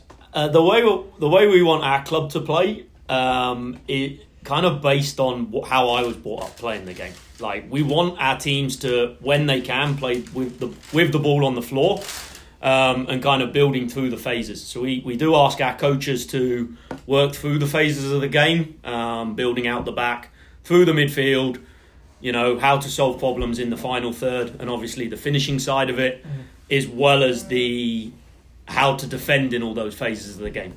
As our teams get older, the curriculum gets in a little bit more detail. As they're younger, we're looking a lot on the technical development of the player in those different phases, and to give our players tools to problem solve. Fantastic. Very well answered. Thank you, guys. All right, question 2. Let's have a look. How much time outside of my scheduled training session should my kids be playing soccer? Oof. Anybody want to jump on that? I think that's a great question. As much as possible. Sam, that's not what the listeners want. They want details. We can't give you a set time. Like 17 and a half minutes. Play for 4 hours a week, because playing for 5 hours a week is better than playing for 4 hours a week. Just as much as you can possibly play. What is that theory? 10,000 hours an hour. You're a pro or something crazy like that. Yeah. No, I think for me it's I mean, I want our players to get touches, but again, we've got to think about the entire development of the child. Hydration. I mean, yeah, recovery, rest, hydration, but also like, do they have time to be a kid and experience those things? Because at the end of the day, like, we need to give them a balanced life. If they're super passionate about the game and they have an appetite for it, then I would stoke that appetite and stoke that passion.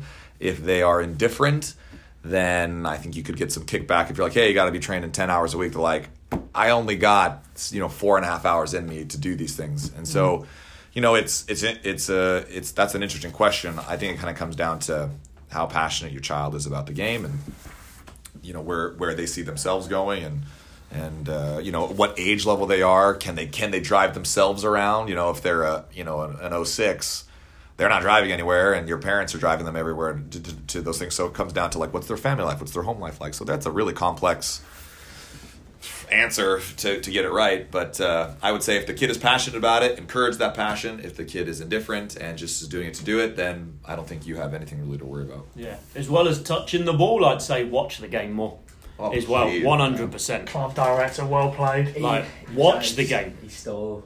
I can jump in. Director You and go. coaches thinking Just- alike. It's not all about touching the ball all the time. There's different ways we can learn, and for me, is watching the game. Like, we're lucky out here that there's so much soccer, football on TV.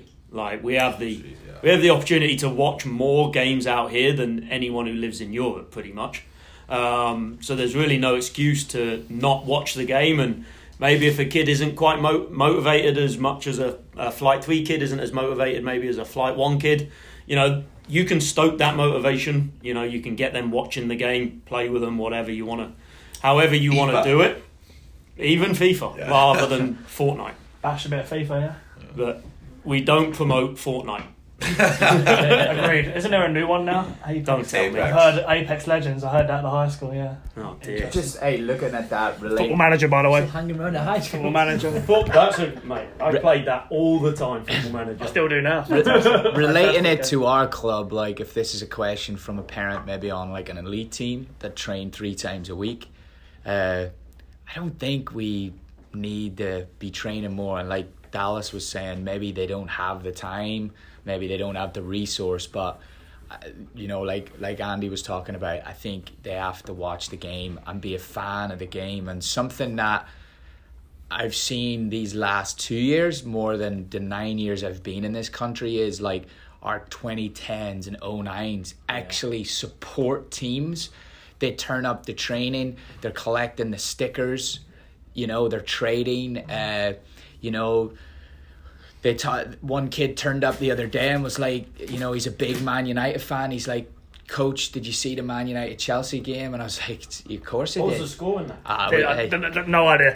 But I think that is a big part of it. Look, at the end of the day, the way you're going to develop on and off the field is by watching the game a little bit and becoming a fan, and that inspiring you. So, I think people are obsessed, and this country has drilled into them like that. What is it, the 100,000 hours?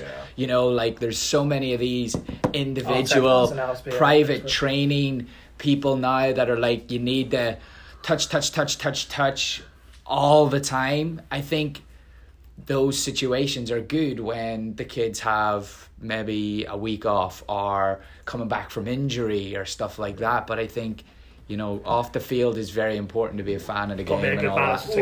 We also got to understand, like, again, if you look at our country and the culture of our country, like, there's not a lot of, like, when I was growing up, for whatever reason, at my elementary school, we were playing soccer every time through any kind of recess that we had or after lunch. Like, that was constantly going on. Where'd you grow up? Grew up in Littleton, Colorado, and then moved to Dallas, Texas. So there you go. Is that when you changed your name? That's it. I from Littleton to Dallas, I changed it.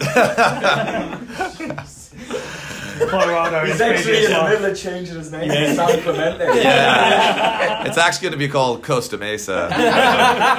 Mr. Costa Mesa to you. I won a state cup, sir.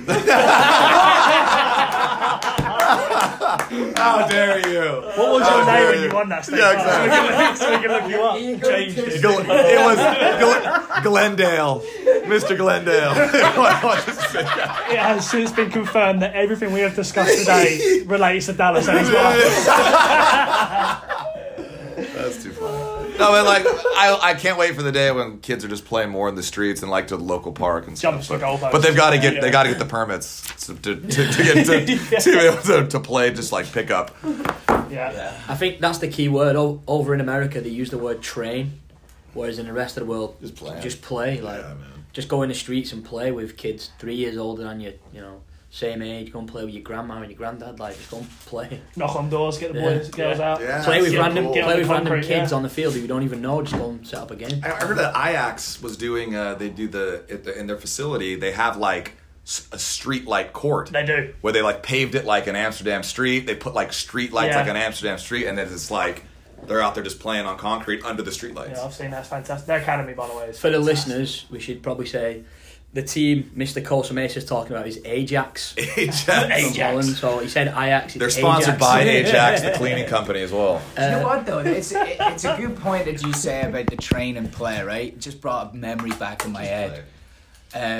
I was never a goalkeeper ever in my life, but I used to actually go out in my back garden with my dad, right? And be a goalkeeper. But in that situation, my dad was never like, you gotta collapse on your right leg. He was. I would literally be standing in going, come on, shoot at me. And I think that's a big, like, parents out there, when you go, take your kid out to the pitch and let them just play.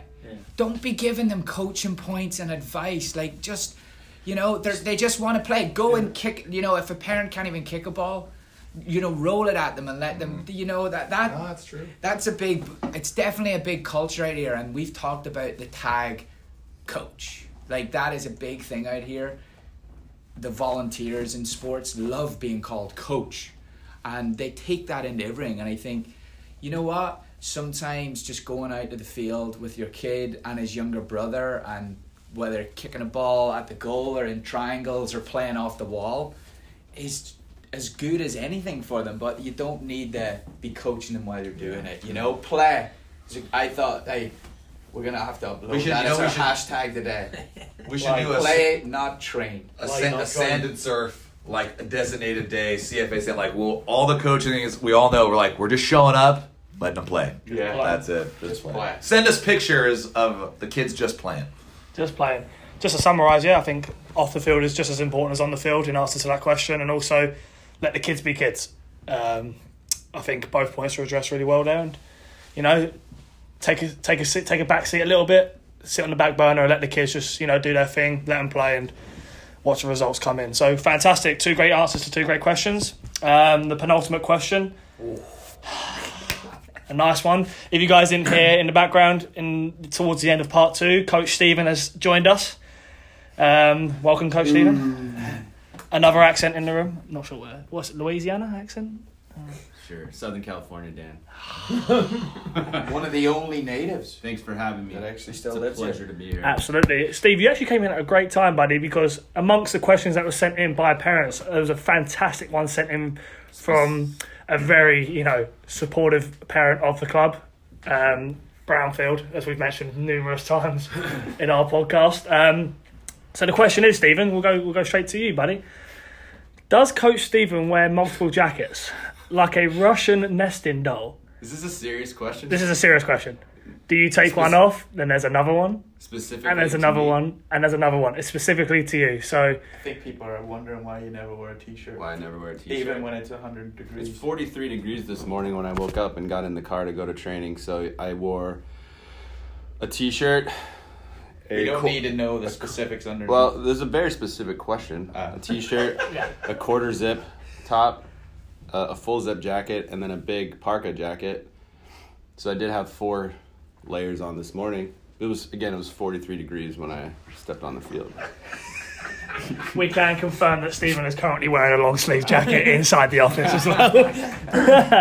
Got that question in there for you guys. All right, guys, just to round off the pod for this week, we are going to ask each coach in the room. There are now 6 of us, so we'll go very quickly. We'll start with... We've already answered it. It was a long time ago. Things have changed. Things change in soccer, Sam. Come on. Oh, you want to change your answer? Yeah, I want to change mine. I'll give Sam the credit for this question. He brought this one up. You'll see why he wants to change his answer.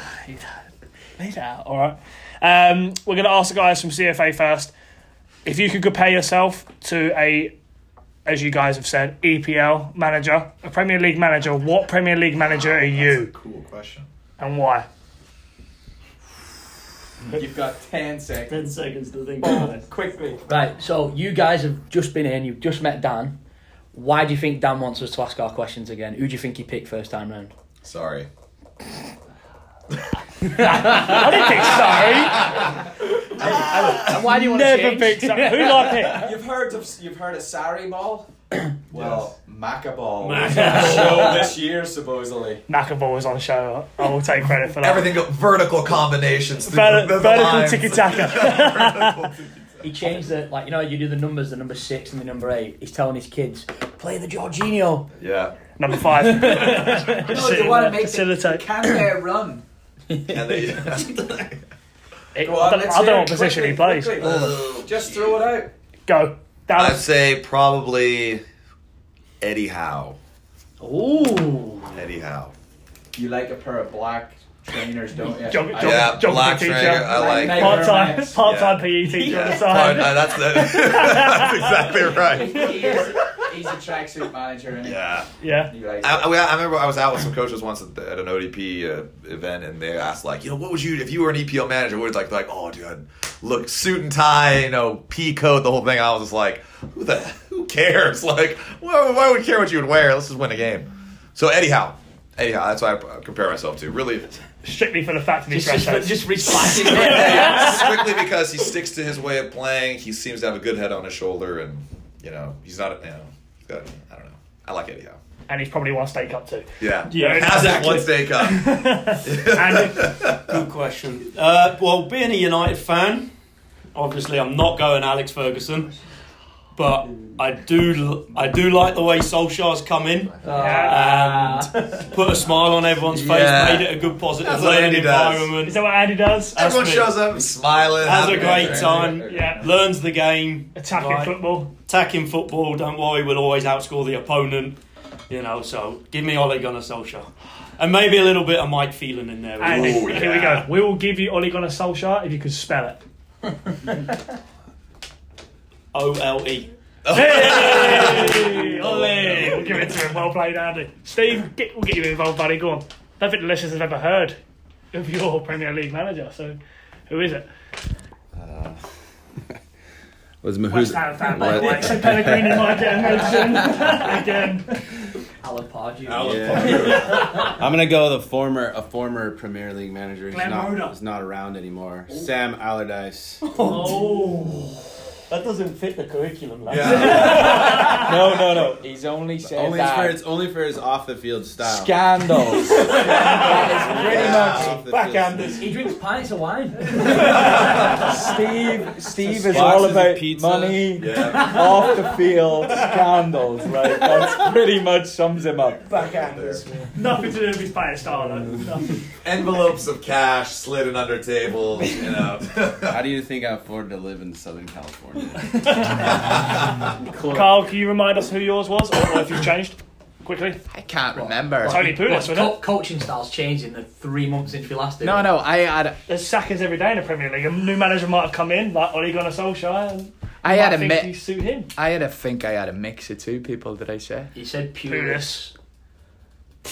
Right. So I'm gonna tell you why. why. Tony Pulis is a renowned players love him. He gets on with everybody. He's very passionate. He's very energetic. He loves a tracksuit. So Love the tracksuit, that's true. I Loves think- white trainers and a hat. yeah, Always got fresh trainers. fresh, Ultra Boost. all Gets white, paid well, ultra yeah. boosts. Like you know. So that was in terms of not the soccer and the way his teams play, but his character. I would say I would be pretty much a very like relating it to Eddie Howe, like a Martin O'Neill, kind of passionate. Constantly punching above your weight. Always just punching above Yeah, your I weight. think Yeah. people like me. I don't know, you know. So that was it, you know. It's been told. It's been. Dan, we can just pass you because you're gonna say Mourinho now or something. No, Guardiola. mine was actually Pochettino back in the day. That's who I chose. Espanol Pochettino. Actually reading his book right now. Has anybody read it? Good book. Good, yeah. I think it's from Guim Balaguer, that Spanish journalist that reports a lot. Did you not say Di Matteo? If we go to Europe, Won the Champions League, didn't I? Simeone. Diego Simeone. Only for the Only That for might the be celebrations. Yeah. and his comb over. Coach Chris? I like an all black on Kevin? the sideline. Who would be Simeone at Sound and Surf? Go on, Sam. I picked Klopp, didn't I? And you're having a go at me. Hey, just always having a good time, always Did positive. we not say Steve Bruce though? I think that was thrown out. Carl there, was but- just stolen my shout for Sam, by the way. I'm taking full credit for that. Hey, Premier League manager. Bruce, you can't hack it in the Premier League anymore. I thought we just said look-alike. The broken nose they never fixed. No, I remember mentioning the Aston Villa. Who was it? That was who we mentioned for Sam last time. Aston Villa, not in Villa. Premier Ryan League. O'Neal. No. No. Current Aston Villa What's his manager. name? The guy they got from Brentford. Yeah. Yeah, or what did you... Not in No, Premier we League. also said he wasn't even a manager. The goalkeeper, you remember, with a scandal at eating on the sideline. Oh, It's 2 years Sutton since that. United. Hey, Piegate. yeah. Pike. Hey, it's 2 years. 2 years today or 2 years yesterday since he did that. He was just having some the fun. day I That's moved what to he kept saying. He's California. like, I was just having some fun trying to make a quit. They're like, and you're out. It's typically Beergate for you though, right, Sam? Sometimes. Anyways, that's it. I think that'll round us up. Guys, Andy, Dallas, thank you again for coming. Driving down to come and join us. We'll give him a round of applause. So thank you for having us. Thank you. Drive back. Yeah. It's all green. I just checked. Gotta swing by Shake Shack first, though, just up the road. Thanks for coming down. Appreciate it. Our first guest from another club. I think you guys handled it really well. It's good to hear that you guys are doing a lot of similar things to us at the club, going in the right direction, and we wish you all the best for the future with your club. Sam, anything to leave the listeners with? No, I don't think so. Carl? Nope, all good. Steve will give the last final word to you. Bye bye. Done.